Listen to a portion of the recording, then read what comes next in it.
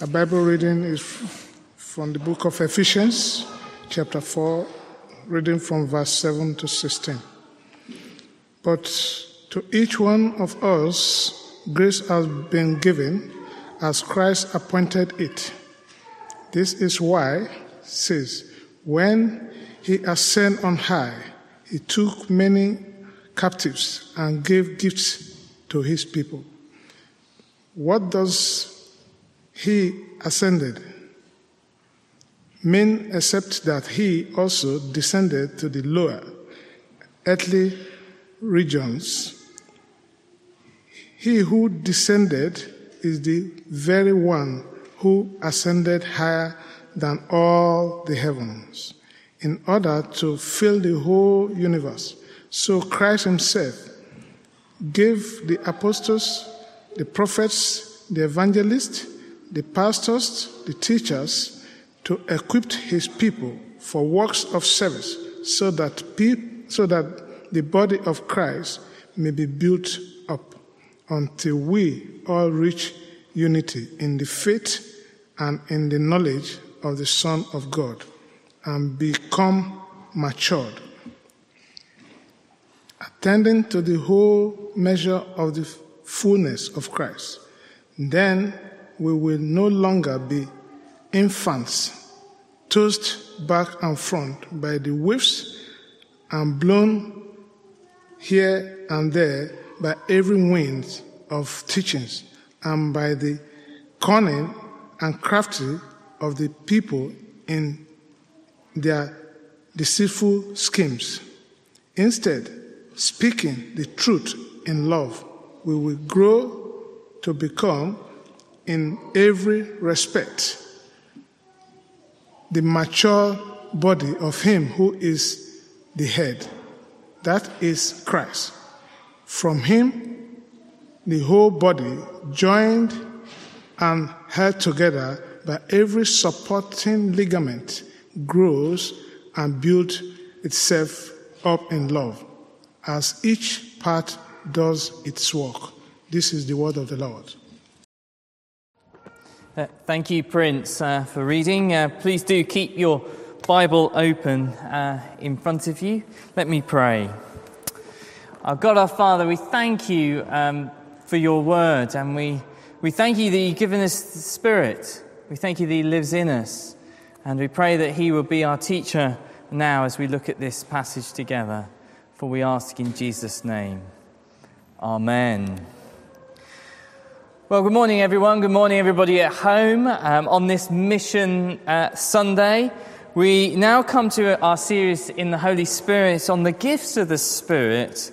The Spirit equips the church to reach people with the good news of Jesus. Before we look at this passage, just a couple of things to say. Well, we only have a brief time this morning to consider gifts, and so we're not going to be able to go into lots of detail, particularly about all the different specific gifts. My intention this morning is to try and basically lay some foundations, give a bit of an introduction to the area of the gifts, and we may have to come back to a longer series at one point around the specifics. But firstly, let's just consider for a moment what are the gifts of the Spirit. Well, according to Ephesians 4, here's a definition for us. Spiritual gifts are abilities given by the Holy Spirit to each believer to make us one body, one community, growing in Christ-like character. Maybe let's just break that down for a moment. Firstly, abilities to serve one another. Verse 12 says, for works of service. If you look in the New Testament, there are a number of lists about the gifts. There's one here in Ephesians 4. There's two in 1 Corinthians, chapters 12 and 14. There's Romans 12, and there's one in 1 Peter 4. If you look at the lists, they are all different, and therefore they're not definitive, but rather they are selective. They're selective examples of the different types of gifts to illustrate the variety. There's lots of different ones. But you might cluster them in different groups, which can be helpful just to help us get our head around it. There are communication gifts mentioned, things like evangelism, teacher, pastor, as it says here. There's word of knowledge, or what we might call the prophetic gifts.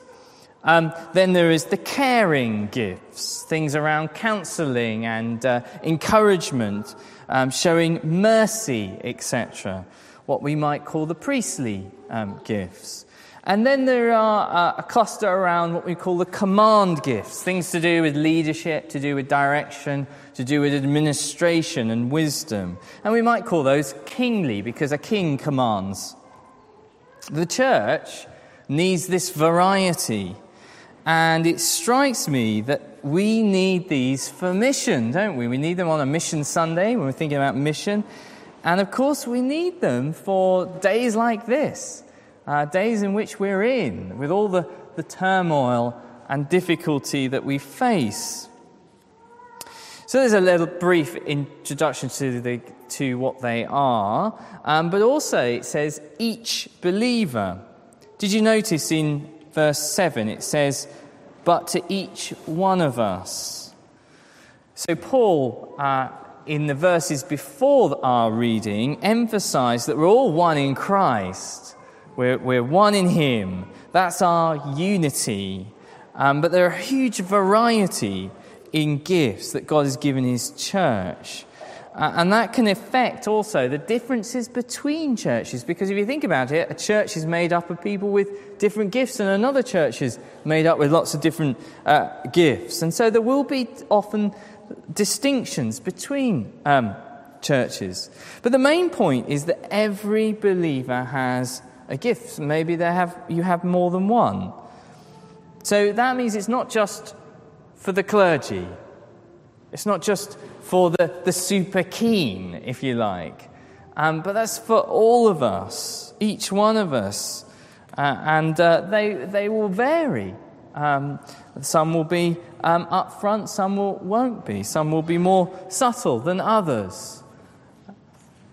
So each believer, we all have a gift. Thirdly, did you notice the goal in that definition is to make us one body, one community, to make us Christ-like.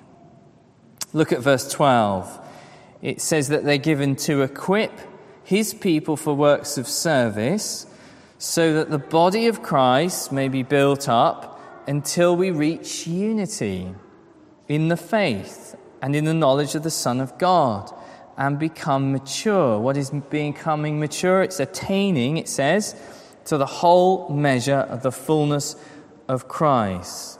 So the goal is to serve, is to build us up, to make us one in Christ until we reach that unity together, different parts making one, and to make us Christ-like in character.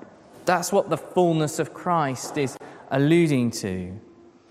Now, it's really important to mention, because in our culture, in the 21st century, particularly 21st century London, we tend to focus, don't we, on people's ability to do things. We're less concerned about character, and we tend to be more concerned with, well, can you deliver? We see this worked out in the places of work, don't we? Or we see it worked out in politics as well. People are less concerned about character. They just want to know, well, can you do the job? People are about skills and about abilities and about giftedness. But here, the point of spiritual gifts is not that. Is not on the perfection of those skills. It's about actually what they produce in us, how they make us one in Christ, how they produce Christ-like character in us. So a spiritual person is not someone with certain gifts. No, it's someone with a certain character.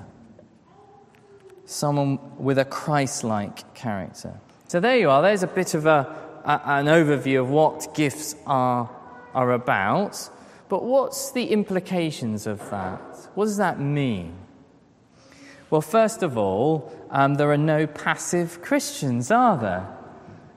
Verse 16, from the whole body, the whole church, joined and held together by every supporting ligament, grows and builds itself up in love as each part does its work. There is work for you and me to do. You have a part to play. And Paul wants us to take our gifts, along with our experiences, along with our gender and our ethnicity, and serve. Because there will be people only you can reach because of who you are and how God has gifted you. You see, if you just attending church, just taking in and not giving out, you're not living actually in accordance with the Spirit. Because verse 7 says, to each one of us grace has been given. Verse 16, as each part does its work. So there are certain things only you can do. I can't do, other people can't do. Only certain things you can do. Only certain people you can reach. Only certain cares that you can meet. Certain insights that you can give to people. And the body needs you. We all need each other, held together by every supporting ligament. So that's the first implication, no passive Christians. But secondly, I think we can expect agitation. Expect some agitation. What do I mean by that? Well, as a minister, in the course of time, people will come to me and they will say, they might write to me or tell me, this is what you need to do, or this is what's wrong with the church, and this is what you need to do. And that happens from time to time. That's okay. I'm pleased that people do that because it shows me that people do care. It actually shows me that they're not passive, that they want to engage. So I'm absolutely fine with that. And what I find that happens is that one person will come and say something like this. They'll say, Eddie, the problem is this. We're not reaching our community. We have significant areas in our parish where we're not reaching out with the gospel.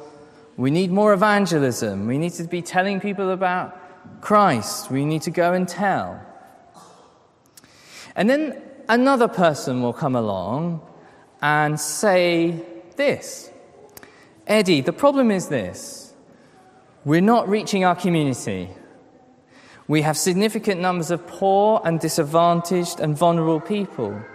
We need to be showing mercy and care for the needy. And then another person will come along and say, Eddie, the problem is this. We're not reaching our community. The church is full predominantly of middle-class professionals who can lead strategically, but we need more practical people who can connect with ordinary people. I could actually go on with a list, but ask ourselves what's going on. What's going on? Well, gifts will cause some agitation, won't they? Because all of these statements are right, aren't they? To some degree or another, they're all right. But what we see is three different people being exercised by three different gifting and three different gifting calling. They can identify the issues, but they don't see the same things because they're motivated by three different gifts and three different callings. And so if you have a gift, you think you might have a gift in a particular area, I'd always encourage us to exercise it. But don't wait for the church. Look for different ways in which you can exercise it. That's the first thing, isn't it? Because as a church, we have to think through, don't we, what we can do or don't do collectively. We have limited time, limited resources. And if we did everything every time somebody came to me and said, we should do this or we should do that, then what would happen? We'd be going in different directions all the time in different places, and it would fail. Priorities have to be set. Decisions have to be weighed. Expect some agitation. That's normal in a Spirit-filled church, and we have to weigh and test things. So expect some agitation. But thirdly, there's no room for pride. Verse 7, look at that. To each one of us grace has been given as Christ apportioned it. So there can be no boasting, can there? There can be no pride and arrogance, no jostling for position or saying this gift is better than this one. Yes, there's some agitation as we work out priorities together, but remember, they are gifts of grace, and grace is a gift. It's not something you have mustered up, something that you have learnt to do. Christ has apportioned them, and therefore they're there for the common good. There can be no boasting, there is no pride. They are gifts from the Holy Spirit. Fourthly, remember the spiritual fruit is the real goal. This is really important. Spiritual fruit is the real goal, not spiritual gifts. Because this is about being Christ-like in our character. If you think about what Christ was like in his character, what was it? It was love and joy and peace and patience and kindness and goodness and faithfulness and self-control. And you could add to the list humility and integrity and truth and all sorts of other aspects of what it means to be Christ-like. You see, no Christian has all the gifts, but all Christians should be bearing the fruit. Because that's the real goal. That's the real goal of spiritual gifts. You see, fruit is to do with being, isn't it? It says it's to do with your being, your character, and gifts are to do with doing. Fruit is to do with your character, gifts are to do with skills, and we must never mistake one for the other. It's really important, because actually that's quite deadly to do. I put it like this, I'll put it in my own context if you like. I could stand here at the front and I could preach to you. I could exercise my gift as a pastor teacher. I could do that gift and you would see it. But on the inside, prayer life could be a disaster. I could be showing a lack of kindness and love towards my children and my wife. I could be harboring resentment and anger and bitterness in my heart. And you wouldn't know, would you? Because if you look at just the gifts, you're going to look to the wrong thing. You need to look to Christ-like character. So, don't make the mistake of focusing on spiritual gifts. They are a means to spiritual fruit. That is the ultimate goal, the end, is to be Christ-like. Which brings us finally to, thirdly, gifts need to be used in love, don't they? They need to be used in love. Did you notice in the reading in verse 15, Paul says, speaking the truth in love, we will grow. And verse 6, the body grows and builds itself up in love. You see, Paul never talks about spiritual gifts without talking about love. The clearest you see that is in 1 Corinthians 13, a whole passage on love. And it's sandwiched between talking about gifts on either side in chapter 12 and 14. You see, if you're passive as a Christian, not exercising your gifts, what is that actually ultimately? It's actually a lack of love, isn't it? Because gifts are for the common good, for building up God's people. Or if you're demanding that your gift and your skill should be center and we should be doing this thing, then actually that's demanding, isn't it? And ultimately that's an example of a lack of love, because love is patient and kind and enduring. So how do we get this love as we exercise gifts together? Well, it's there in the passage, right in the middle, quite a difficult bit to understand and get our heads round. Verse 8, this is why it says, quoting Psalm 68, when he ascends on high, he took many captives and gave gifts to his people. What does he ascend mean, except that he also descended to the lower earthly regions? He who descended is the very one who ascended on higher than all the heavens in order to fill the whole universe. So Christ himself gave apostles, prophets, the evangelists, pastors and teachers. In other words, he gave gifts. Now, what does this mean? Well, in ancient times, the king would go out into battle and he would fight, wouldn't he? He'd fight the invaders, and if he won, he would do what? He would come back in victory and he would ascend to the throne in glory. And as he would ascend, he would distribute the spoils of the victory to his people. He'd distribute literally the gifts to his people. And so you see what Paul is saying here? Jesus is our king, isn't he? Jesus is our king who went into battle to face what? To face the enemies of sin and death for us. He descended to the earthly. He came as a man and he died on a cross. He descended to death on a cross to defeat sin and death for us, so we could come into a relationship with him, so that we could know forgiveness of sins. And just as the king brought back gifts after the battle when he ascended as to the throne as king, King Jesus brings gifts to his people. And that's what he did, isn't it? At Pentecost, he poured out his Spirit upon us. He gifted his church, the very presence of God.